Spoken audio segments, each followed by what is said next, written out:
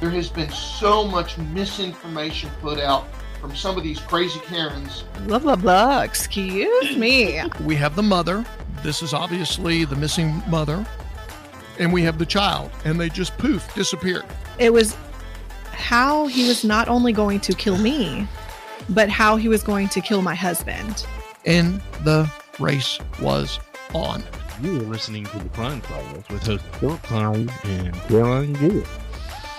And good afternoon. This is Philip Klein by himself, if you cannot believe it.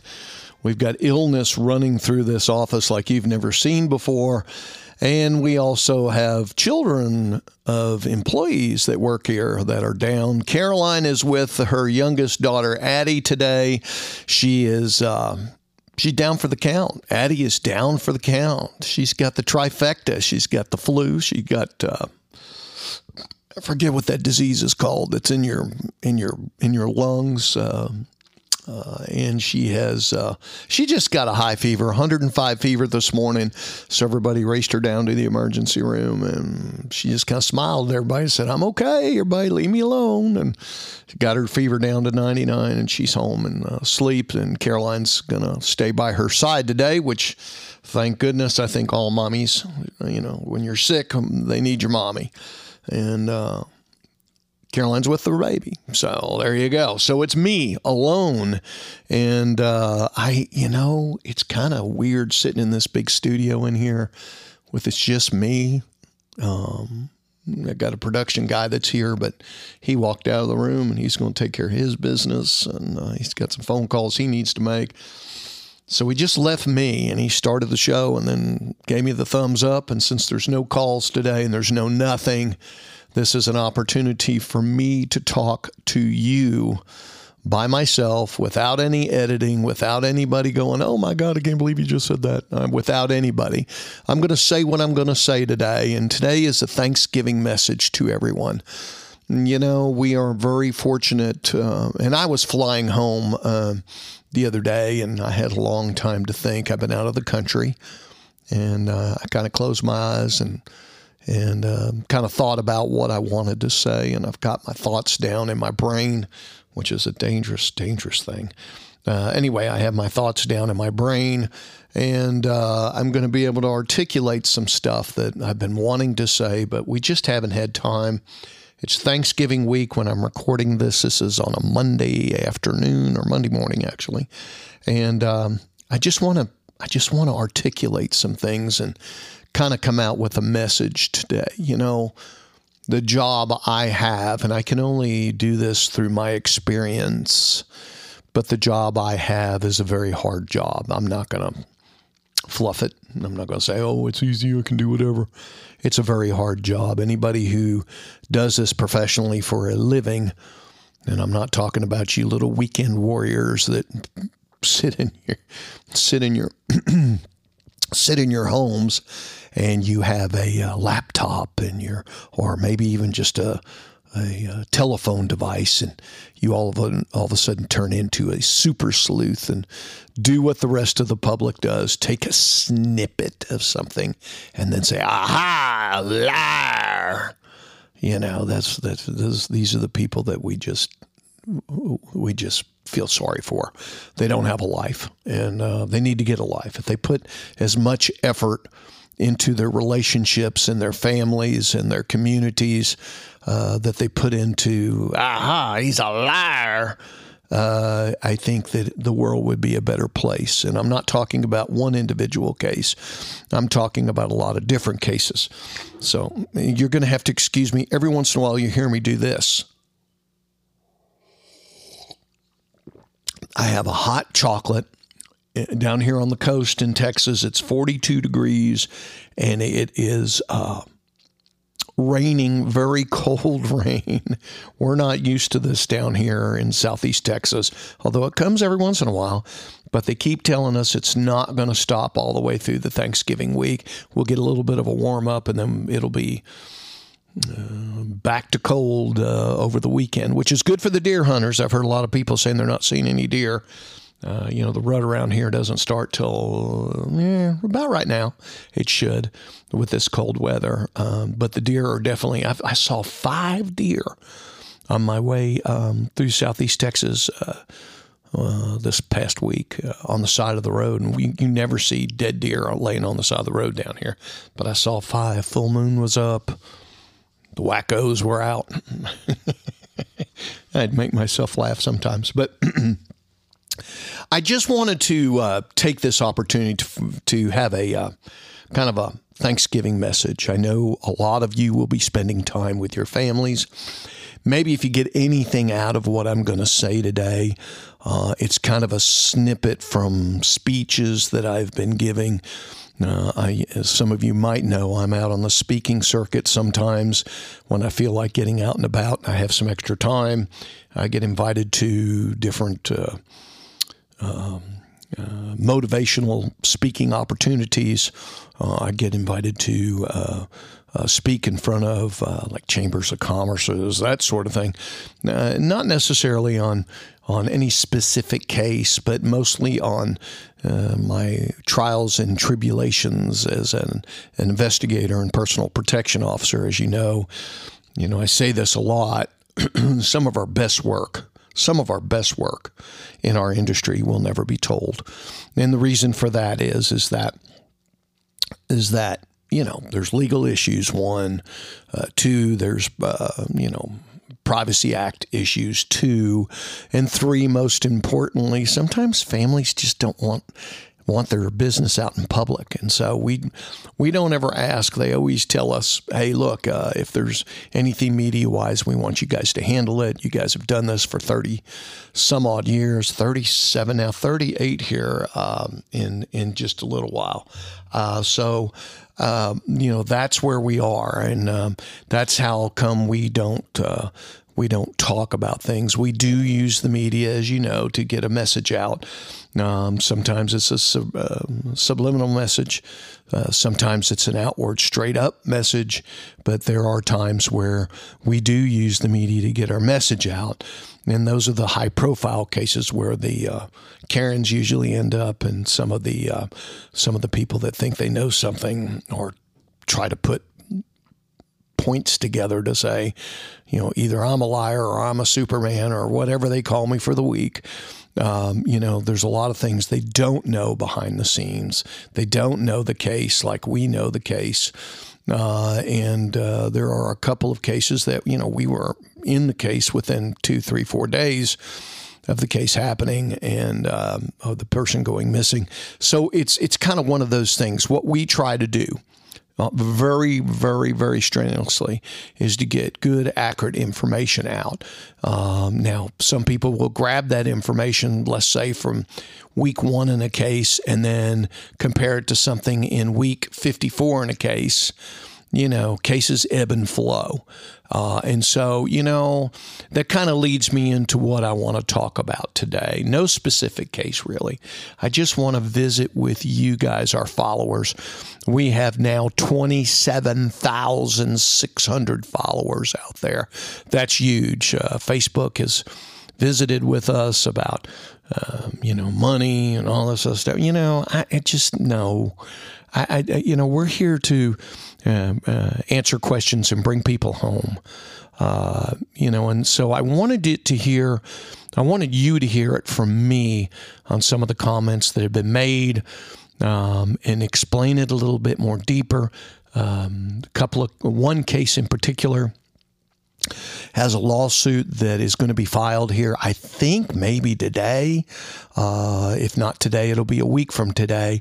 It'll be filed and you guys can read it. And so we'll discuss maybe a tad bit of that, but I can't. I'm precluded now from discussing anything because I'm a material witness. And the lawyers have all said, well, hey, please, let's not talk about the case anymore. out in the general public. So we shut it down about a week, maybe 2 ago, and we're not talking about it. But I want to, for those of you that don't know me and you only hear what you hear from the Karens on the internet, the first thing I wanted to try to do with this podcast today is kind of tell you a little bit about me. I was up in West Texas at Texas Tech. I was on a full ride scholarship at Texas Tech until 1979, January of 1979, when they came to us, the athletic director and the vice president of student affairs came knocking at my door. I was rooming with one of the quarterbacks at Texas Tech in Murdo Hall, and they knocked on the door, and he turned around, looked at me, he said, "I think these guys are here for you." And so I said, "Oh, hello." And he said, "Can we come down to the Commons and sit down at a table?" And I said, "Sure." And he was like, "What did you do? Jesus, what did you do?" And I couldn't think of anything. Of course, I'm riding down the elevator with him thinking, "Oh my God, what did I do?" And I got to the bottom floor, we sat down at a table, and they just both looked at me with stern faces and say, "We don't know how you're going to take this." I said, "Okay. Take what?" And classes hadn't started yet, and we were on two-a-days. I get up at 4:30 in the morning, swim from 5 to 7, go get something to eat, go lay down a little bit, sleep a little bit. And of course, classes hadn't started, but we had full run of Murdo Hall, because that was the overflow from the athletic dorm where they kept the baseball players. We were swimmers, so we were out in another dorm. But anyway, long story short, he says, "Well, got bad news. We just heard from the United States Olympic Committee." I'm like, "Oh, did I do something wrong?" Because I had trained during the Christmas period up in Mission Viejo, California, with a few big names. Rowdy Gaines, Mark Spitz was out there, my good friend Ted Knapp, Kyle Ditzler, all these guys that were vying for positions with the United States Olympic team. As well in Colorado Springs, where we had a training center there. But anyway, we were working out, and I was going to weights in the afternoon, and then at night, 4:30 to 6:30, we'd have another. I was swimming up to 5 miles a day, and I was a pretty stout guy. And I kind of knew my surroundings. I kind of knew I was in a position with the big dogs coming to talk to you. It's never good. So these two guys explained to me that the United States Olympic Committee, through the president of the United States back then was Jimmy Carter, had made the decision that we were withdrawing from the Moscow Olympics because of the embargo. And that was that. And I kind of looked at him. I said, "Okay, what does that mean for me?" That means that they have cut off Olympic money for your scholarship. That means your scholarship is renounced, and you no longer have a scholarship. I just kind of looked at him. I said, "The reason we're doing this right now is because we're shutting the swimming program down at Texas Tech." And because they knew what was going to happen. All the guys that were on my level were going to go, "Oh, yeah." And here comes Alabama. Here comes LSU. Here comes University of Texas. Here comes SMU, TCU swimming. All these big powerhouses that were swimmers, Oklahoma State, that they had big swimming programs back then. And they were all going to come pick and choose. And I had to kind of think to myself, okay, what are you going to do? I mean, really, what am I going to do? I'm 2 full years in at Texas Tech, and I had to make a decision. And my decision was this. Here's my decision. That I said, well, what if I decide to stay at Tech? And their first words out of their mouth was, "You're going to have to find a way to pay it." And I'm like, "Okay, how much is that a year?" Well, staying where you're staying, it's roughly going to be about $3,100 a semester. And I'm thinking to myself, that's a steal, $3,100 a semester, right? And I think a semester hour was something like $42, $41 an hour. And I'm thinking to myself, ooh, la, la, la. That's a lot of money. I don't have that kind of money. My mom and dad were not rich people. And the oil embargo was in its full second year. If remember waiting in lines for gasoline, I remember that. I remember being 18 years old, leaving for college the night before I left, and my dad said, "Here, son, here's $20. Go fill up with gas in my little Ford Pinto." And it was all at $20 plus more. And back then, that was a lot of money because remember, gas back then was 89 cents a dollar a gallon, something like that. But it had jacked itself all the way up to $2 and $3 and $4, kind of where we're at today. And so I made the decision. In the back of my mind, I just knew I loved Texas Tech University. I just loved West Texas. I loved the campus. I'd made so many friends. I had joined a fraternity. I was really into campus life. So when they left and I went back upstairs and I sat down and I looked over at Trace and I said, "Trace, what do I do?" He says, "You got to call your parents." So I picked up the phone and I called my dad and I said, and my dad answered. I said, "Hey, Dad, it's Philip."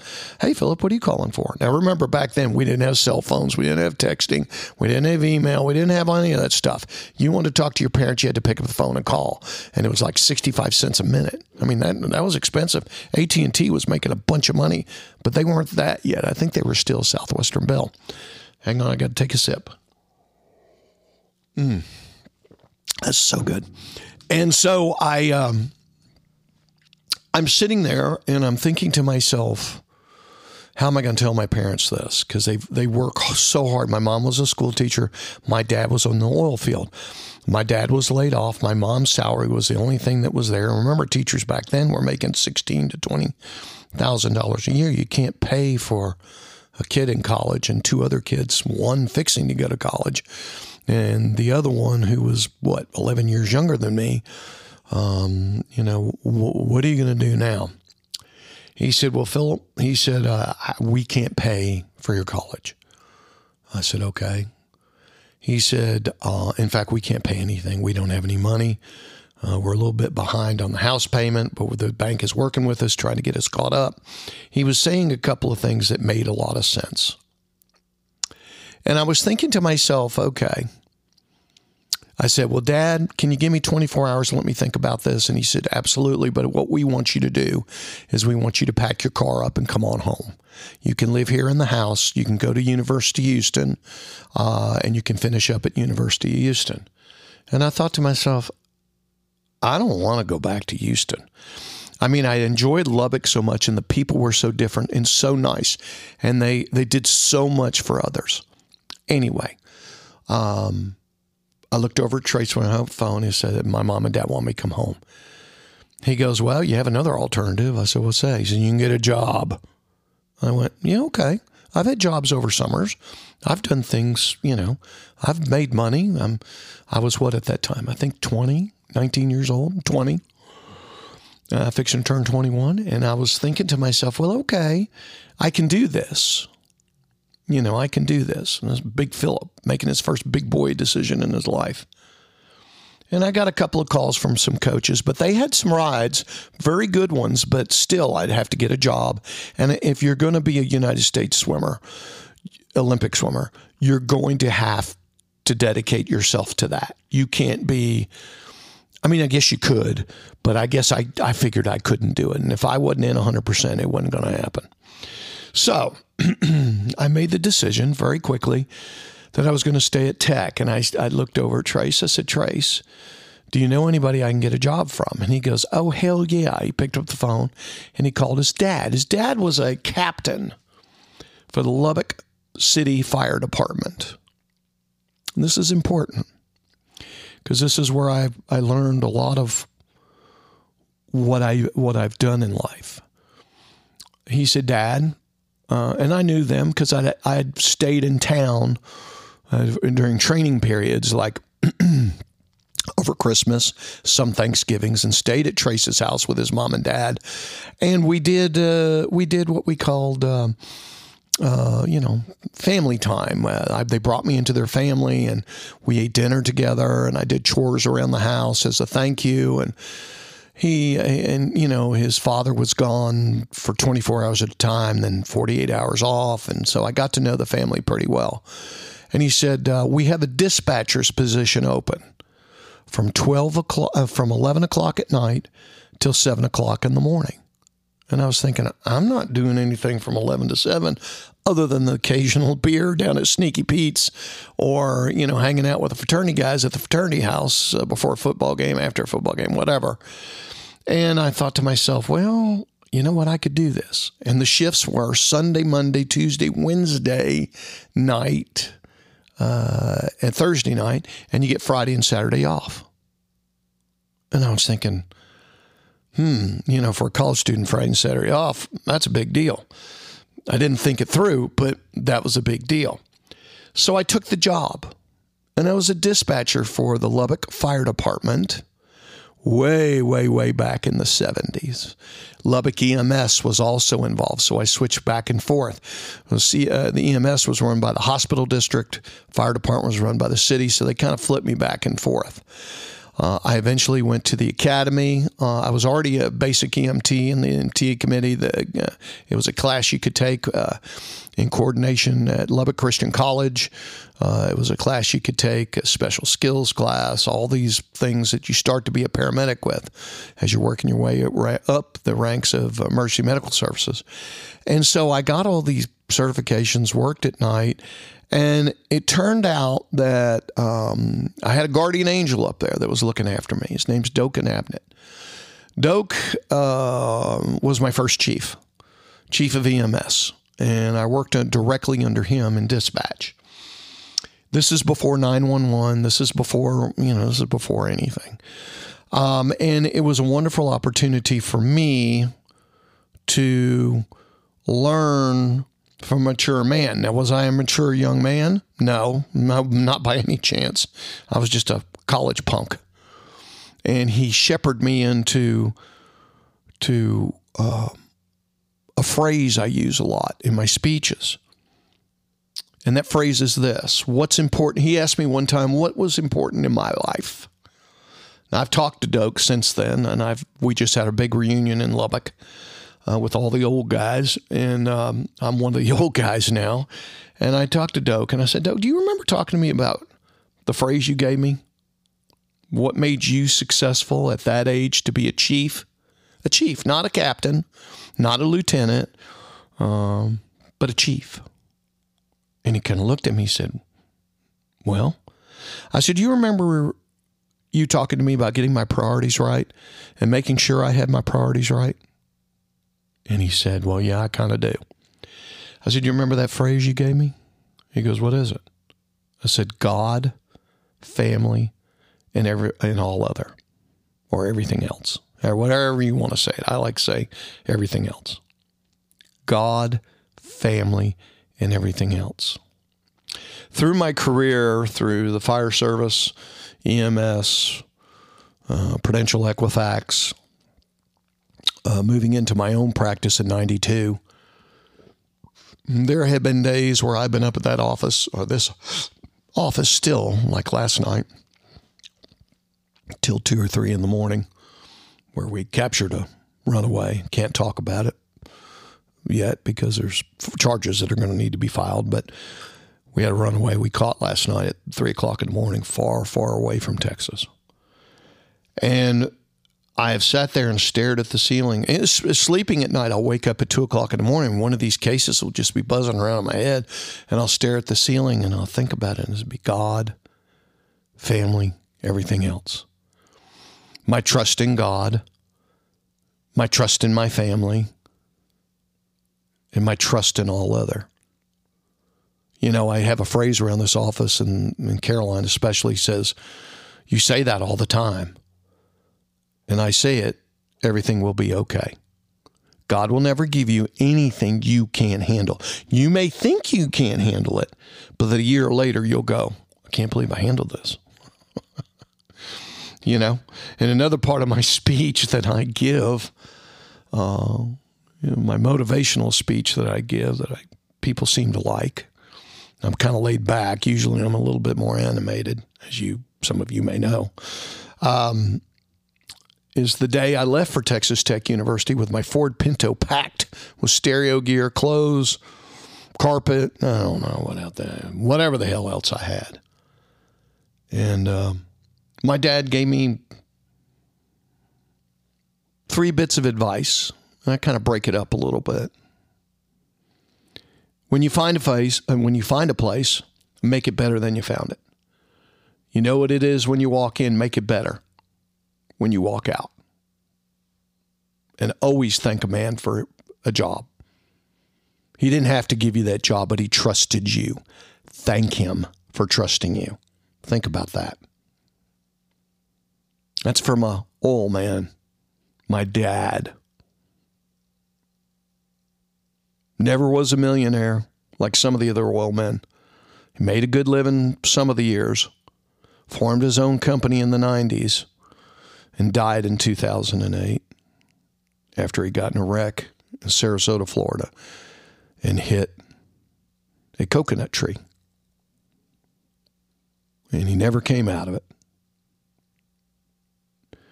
And when I sat there and I saw my dad in that condition, these are the things that I thought about.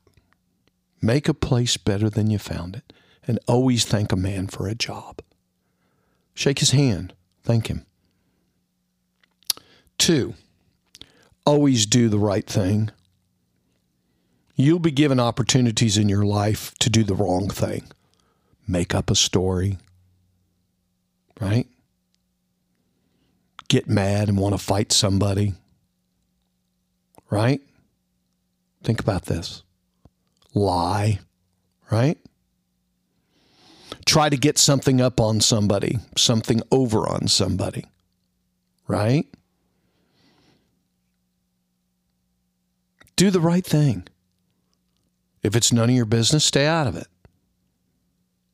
right? If you lied, go apologize. Look, I made this up. I'm sorry. It's very easy to do the right thing. If a guy's speeding and he's zooming by you, don't chase him. Let him go. He's either going to crash or get caught by the cops. I say that because I was just going down the highway a minute ago and there was a car that zoomed by me. What do you call those? Dodge Chargers. That's what it was, a Dodge Charger. He was hauling butt. And I thought to myself, wow, glad I'm not involved in that. Then came over the next part of the highway, the overpass on the highway, and there were 2 DPS troopers had him pulled over. What's he doing? He's sitting out there yelling and screaming at the DPS troopers for pulling his ass over. And I thought to myself, he's mad at getting pulled over? Are you kidding me? He had to be going in the pouring rain. He had to be going at least 90 to 100 miles an hour. Easy. Probably over that. He should have done the right thing. Rolled down the window and said, yeah, I'm a jerk and I got a fast car and my middle name's Ricky Bobby and, I just want to go fast. The cops probably, if he had done that, been honest with him and say, hey, guess what? I'm going to give you a ticket for 65 and a 55. But, if I see you again, I'm writing your color car down. I'm writing everything down. If I see you again and you do it again, I'm not only going to write you a ticket, I'm going to arrest you for unsafe driving. Should have done it.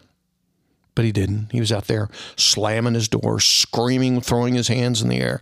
And I looked it over a couple of cars that went by me and they were laughing. I mean, it's just some stupid people in this world that think they are better than anybody else and they can get away with it. Well, guess what? And the last of the thing is of what my dad gave me of advice is always give back to the community what the community has given to you. Now it's the holiday season coming up. I like to do a thing called a Secret Santa. I usually pick a law enforcement agency or I pick a hospital or fire service or something. As many of you know, I was with the Nederland Fire Department for 27 years as a firefighter EMT. People say, well, where did you find the time? Well, rather than sleep, I was crawling through a house that was on fire trying to figure out, if there's anybody in, or trying to put the fire out, or trying to do something, or standing on top of a car that was flipped over with people trapped and screaming and using the jaws to get them up. That's what I did. Why did I do that? People say, oh my God, you've got the prestige, you got the money, you got all the, and I go, no, I'm just one of the next guy down the street.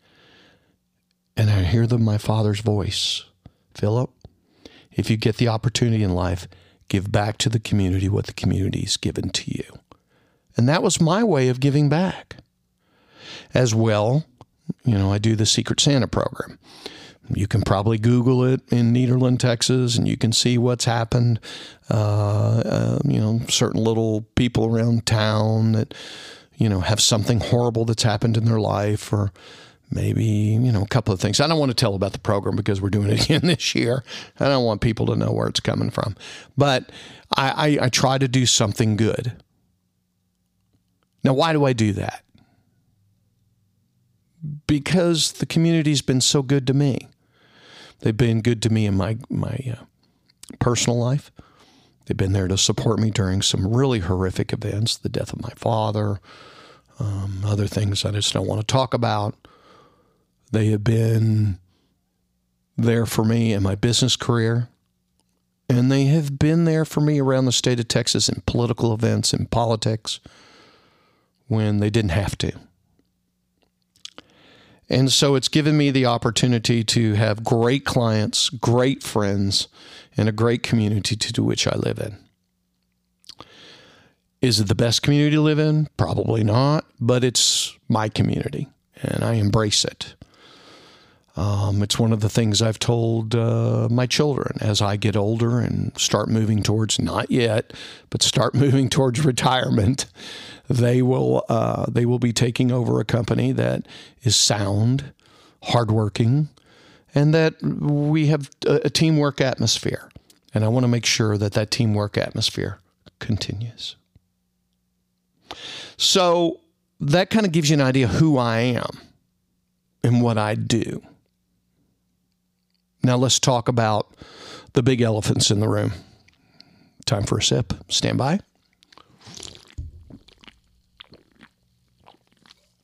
Oh, that tastes so good. Okay.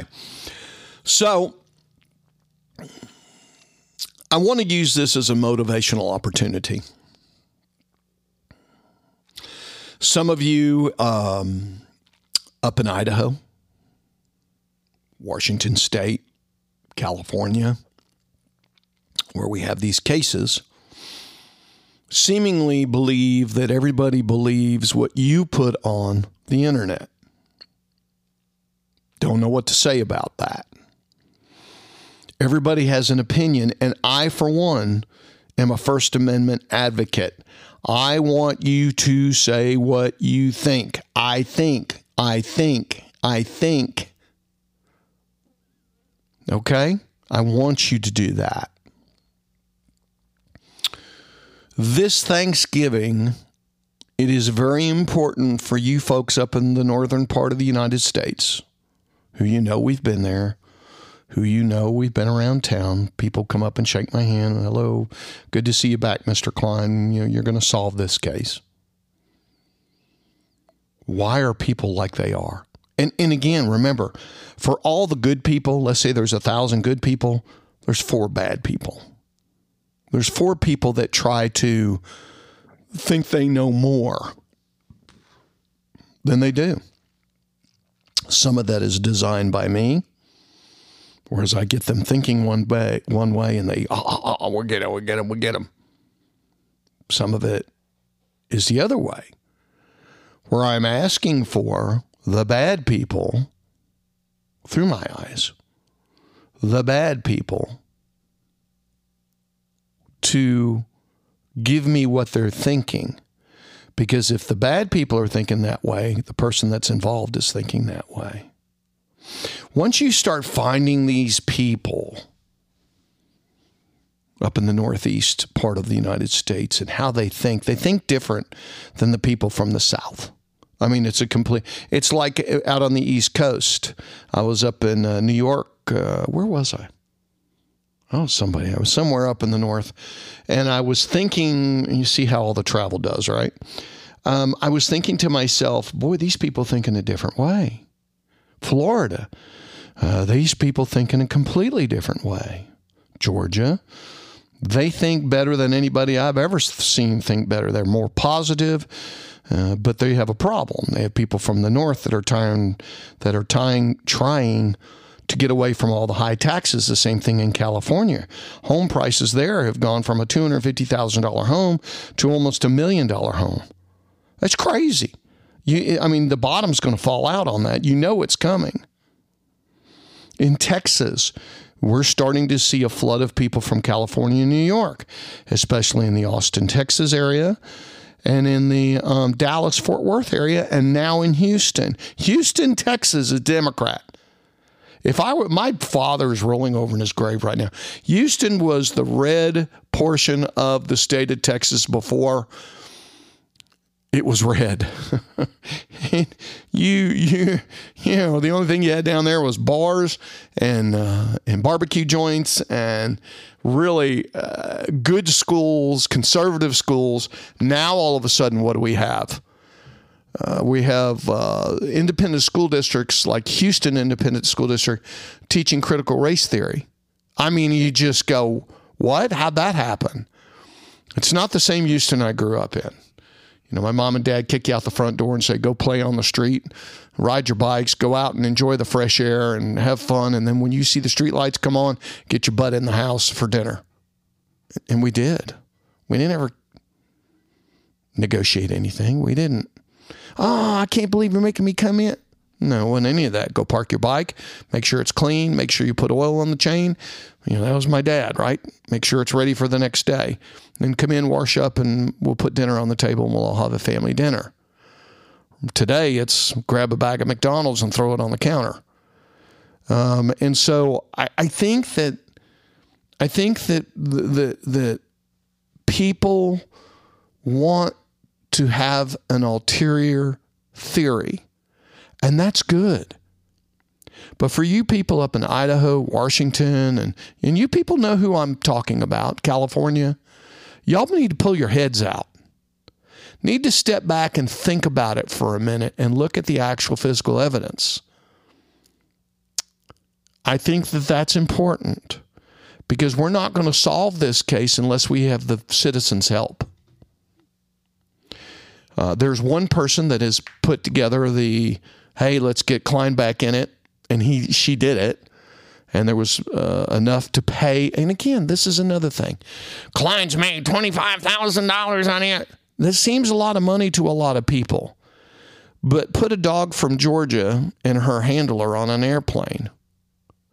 Put MJ Holmes on an airplane from Georgia. Put Caroline Gear out of Houston Intercontinental. Put me at a Houston Intercontinental. I sit in the back with Caroline. We're using cheap seats. There's not a lot of money we spend. We don't stay at the Sheraton. We stay at the Days Inn.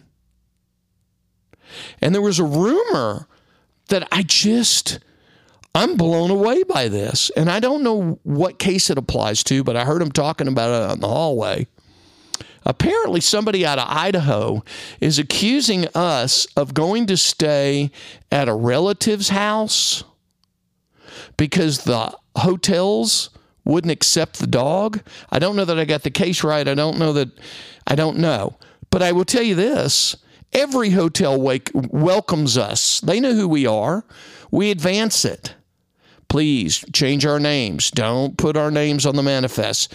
We'll pay under the name of the credit card, but don't put our information out because some of these damn stalkers will call each hotel and try to find out where we're staying, and then they'll sit across the street and they'll try to follow us out to wherever we're going during the day.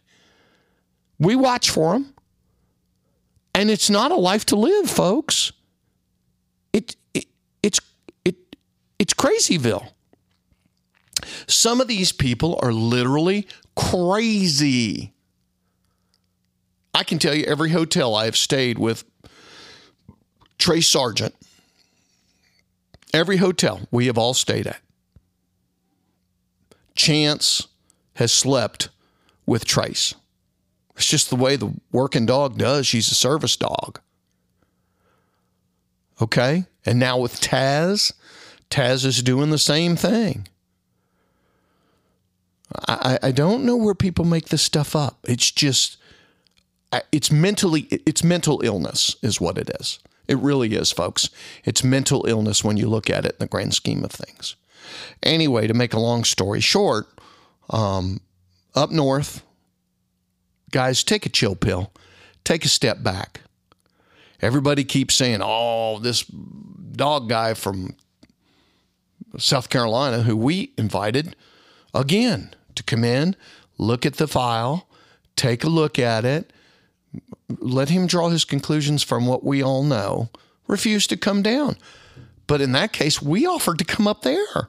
I'll get on an airplane and fly up there. I have a friend of mine who has a private jet, said, look, use the jet for the day. Go fly up there at 6 o'clock in the morning, spend all day, and the pilots will wait on you and turn around and come on back that night. Because they know how heavy my schedule is. Folks, they turned it down. What does that tell you? What does that tell you? That's the first turn down I've ever gotten. The second one was obviously in the case in North Texas, where some guy that says he's a crack policeman was introduced as such, and we find out he was a TABC guy. And for those of you out in the northern parts of the United States, TABC is Texas Alcoholic Beverage Commission. He was a stamp reader at 19 years old. He has never investigated a homicide. He doesn't know what a homicide is. He doesn't know the mechanics of a homicide. But he sure knows how to bash Philip Klein, which is fine. I'm a public person. He has that right, other than accuse me of a crime. And he stepped over that line too. We're dealing with it. What I'm trying to say is this. And I just gave you 2 examples. And we brought a kid home last night. And I'm working on 3 hours of sleep, so bear with me. It's the holiday season. It's Thanksgiving. It's a time for family. It's a time for everyone being together. Why don't you take time, energy, effort, and spend some time with loved ones? Go play football in the front yard. Eat another piece of apple pie that Granny made.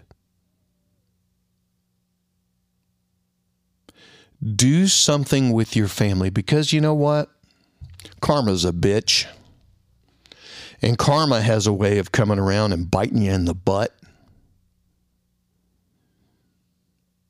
All of you people out there that write on the internet on all these cases out there around the United States. And I'm not just talking about Klein cases that we're working with law enforcement, federal agencies, that sort of thing.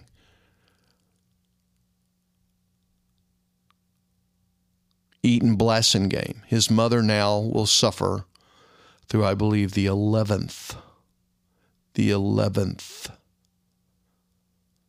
year she has been without her son at Thanksgiving. It's sick to hear her cry. That's why I wake up at night, look at the ceiling, say a prayer for her this Thanksgiving. Say a prayer for her. My other good friend that doesn't like to have his name brought up, this will be his, and we have the case. We now have the case. 30 some odd years. 30 years that he has not been without his son and daughter. They're alive. We got a good line on them. It's amazing how DNA works. They're in a different country. We believe. We'll get them. We're close. It'll be big. It'll be national. It's stuff Dateline is made of. But we will get him. I promised him. His name's Lou. I promised Lou that we'll get him. And we will. We will. We will. Will it be a case of what we've done in some of our best work that we've ever done with 2 countries, 5 agencies out of Orange County, California? Most likely. But maybe someday we'll be able to tell the story, because it's a fascinating story. It's a fascinating story about a church, big church, Lutheran church on the East Coast that provided money, hid them. This guy didn't do anything to anybody. He's a lawyer, for God's sake. He's tried all of his life to try to find him. He sued them, and a court gave him $5 million. He sued him. Just like it's fixing to happen in North Texas. My gut instinct is there's going to be a lot of people go, oh, well, I don't have that kind of money. Yeah, okay. We'll take your house. We'll take your car. We'll take everything that you know is good for what you've done. We will.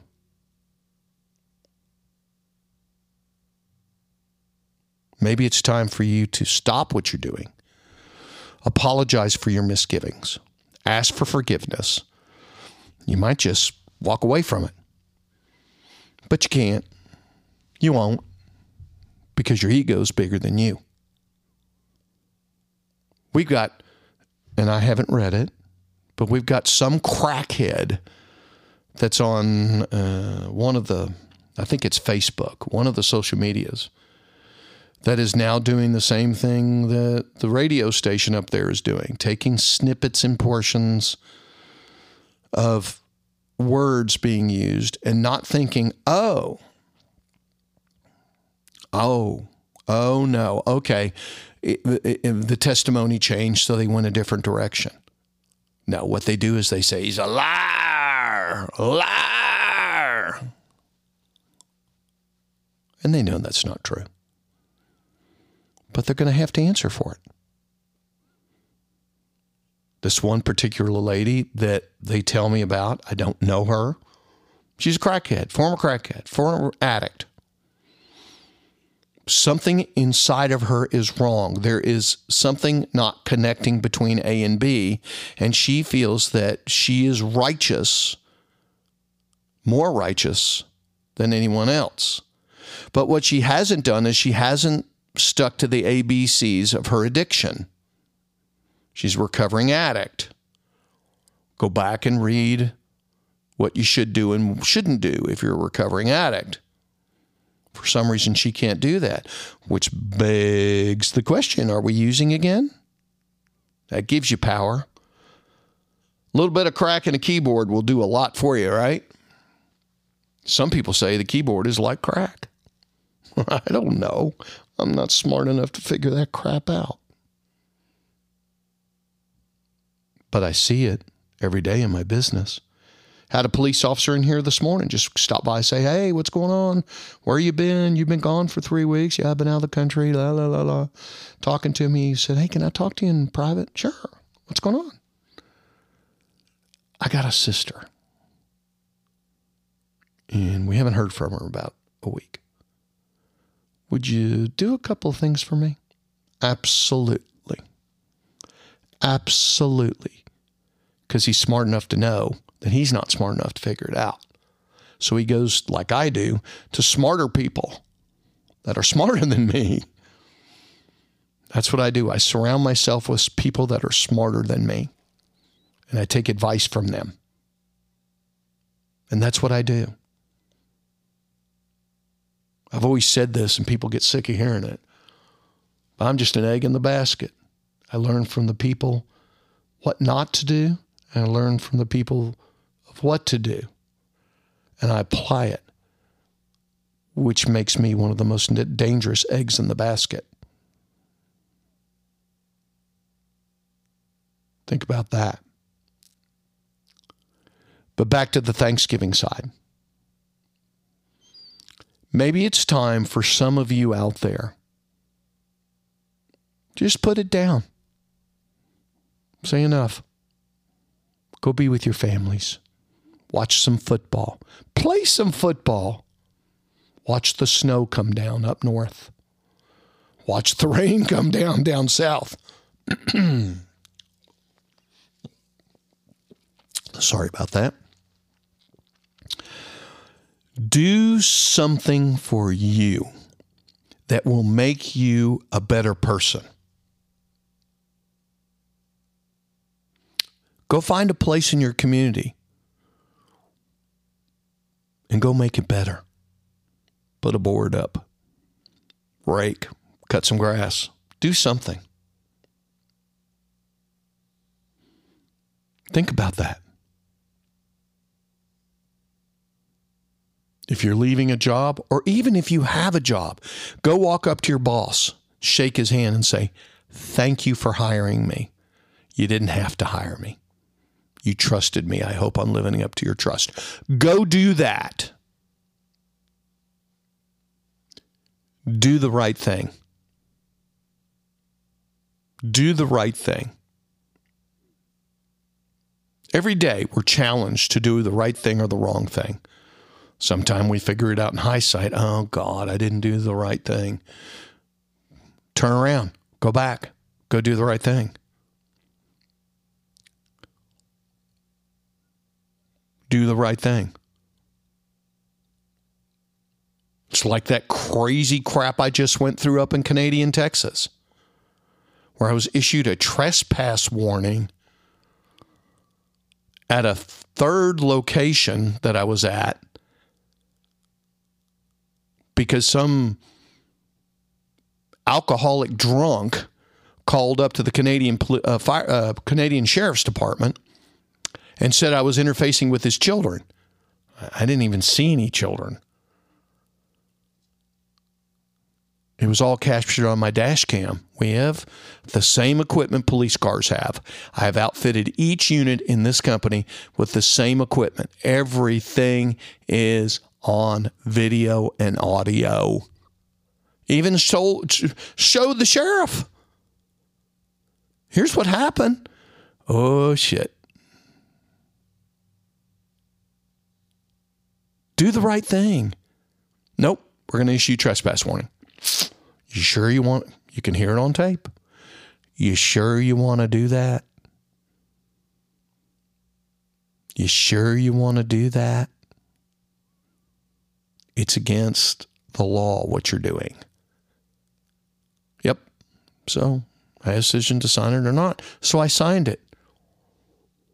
Until I got with the county attorney. Said, hey, you can't do this. You can't do this. I got an email a day after that, or 2 days, said, hey, we're just going to let it all go. We're going to scrub it from our systems. Said, okay, that's fine. That's fine. He did the right thing because I think it ate on him a little bit, and he's a good man. And I think it ate on him a little bit. And he said, maybe it didn't eat on him. If it didn't eat on him, then I'm going to look at him in a different way. But I think it did. I think it ate on him. And he looked up the law and went, I can't do that. I can't do what I just did. Nice young sheriff's officer. Great kid. Was down on the border for a while. We sat around, chewed the fat a little bit. Great guy. I liked him, if that means anything.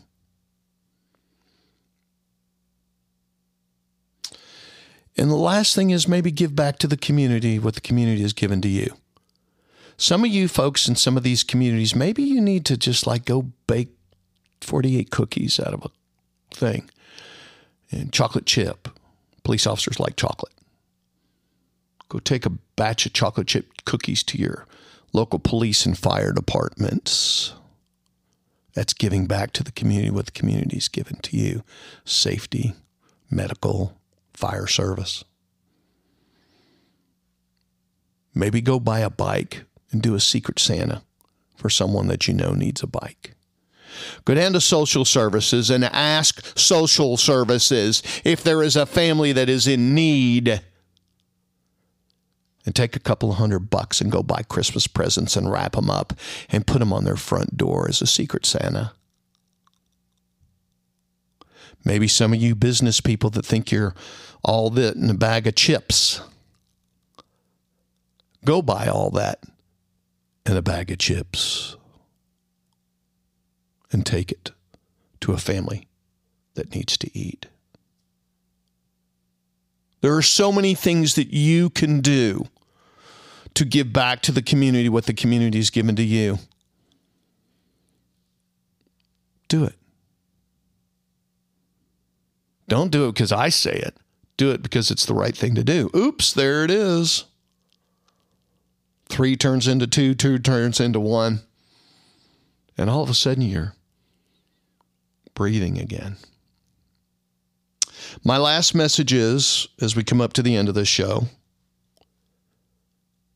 is God bless those of you who are hurting this weekend. Chris and Penny, Meek and Tucker, God bless you. I know Wednesday before Thanksgiving, 2 days from now, is going to be hell for you. Hell, hell, hell. The people in the know you did not do anything to your children or your child. We know that. Consequently, a lot of police officers feel the same way. Don't listen to these wackos, because that's what they are, is wackadoodles. They're just wackadoodles. They want to prove something. For those of you in Idaho, in the Dior Coons case, think about it. Think about it. Come on, think about it. There's 2 people I don't give a crap about because, according to the evidence, they're involved. I mean, it just is what it is. This is about finding a body. That's what this is about. Finding a body.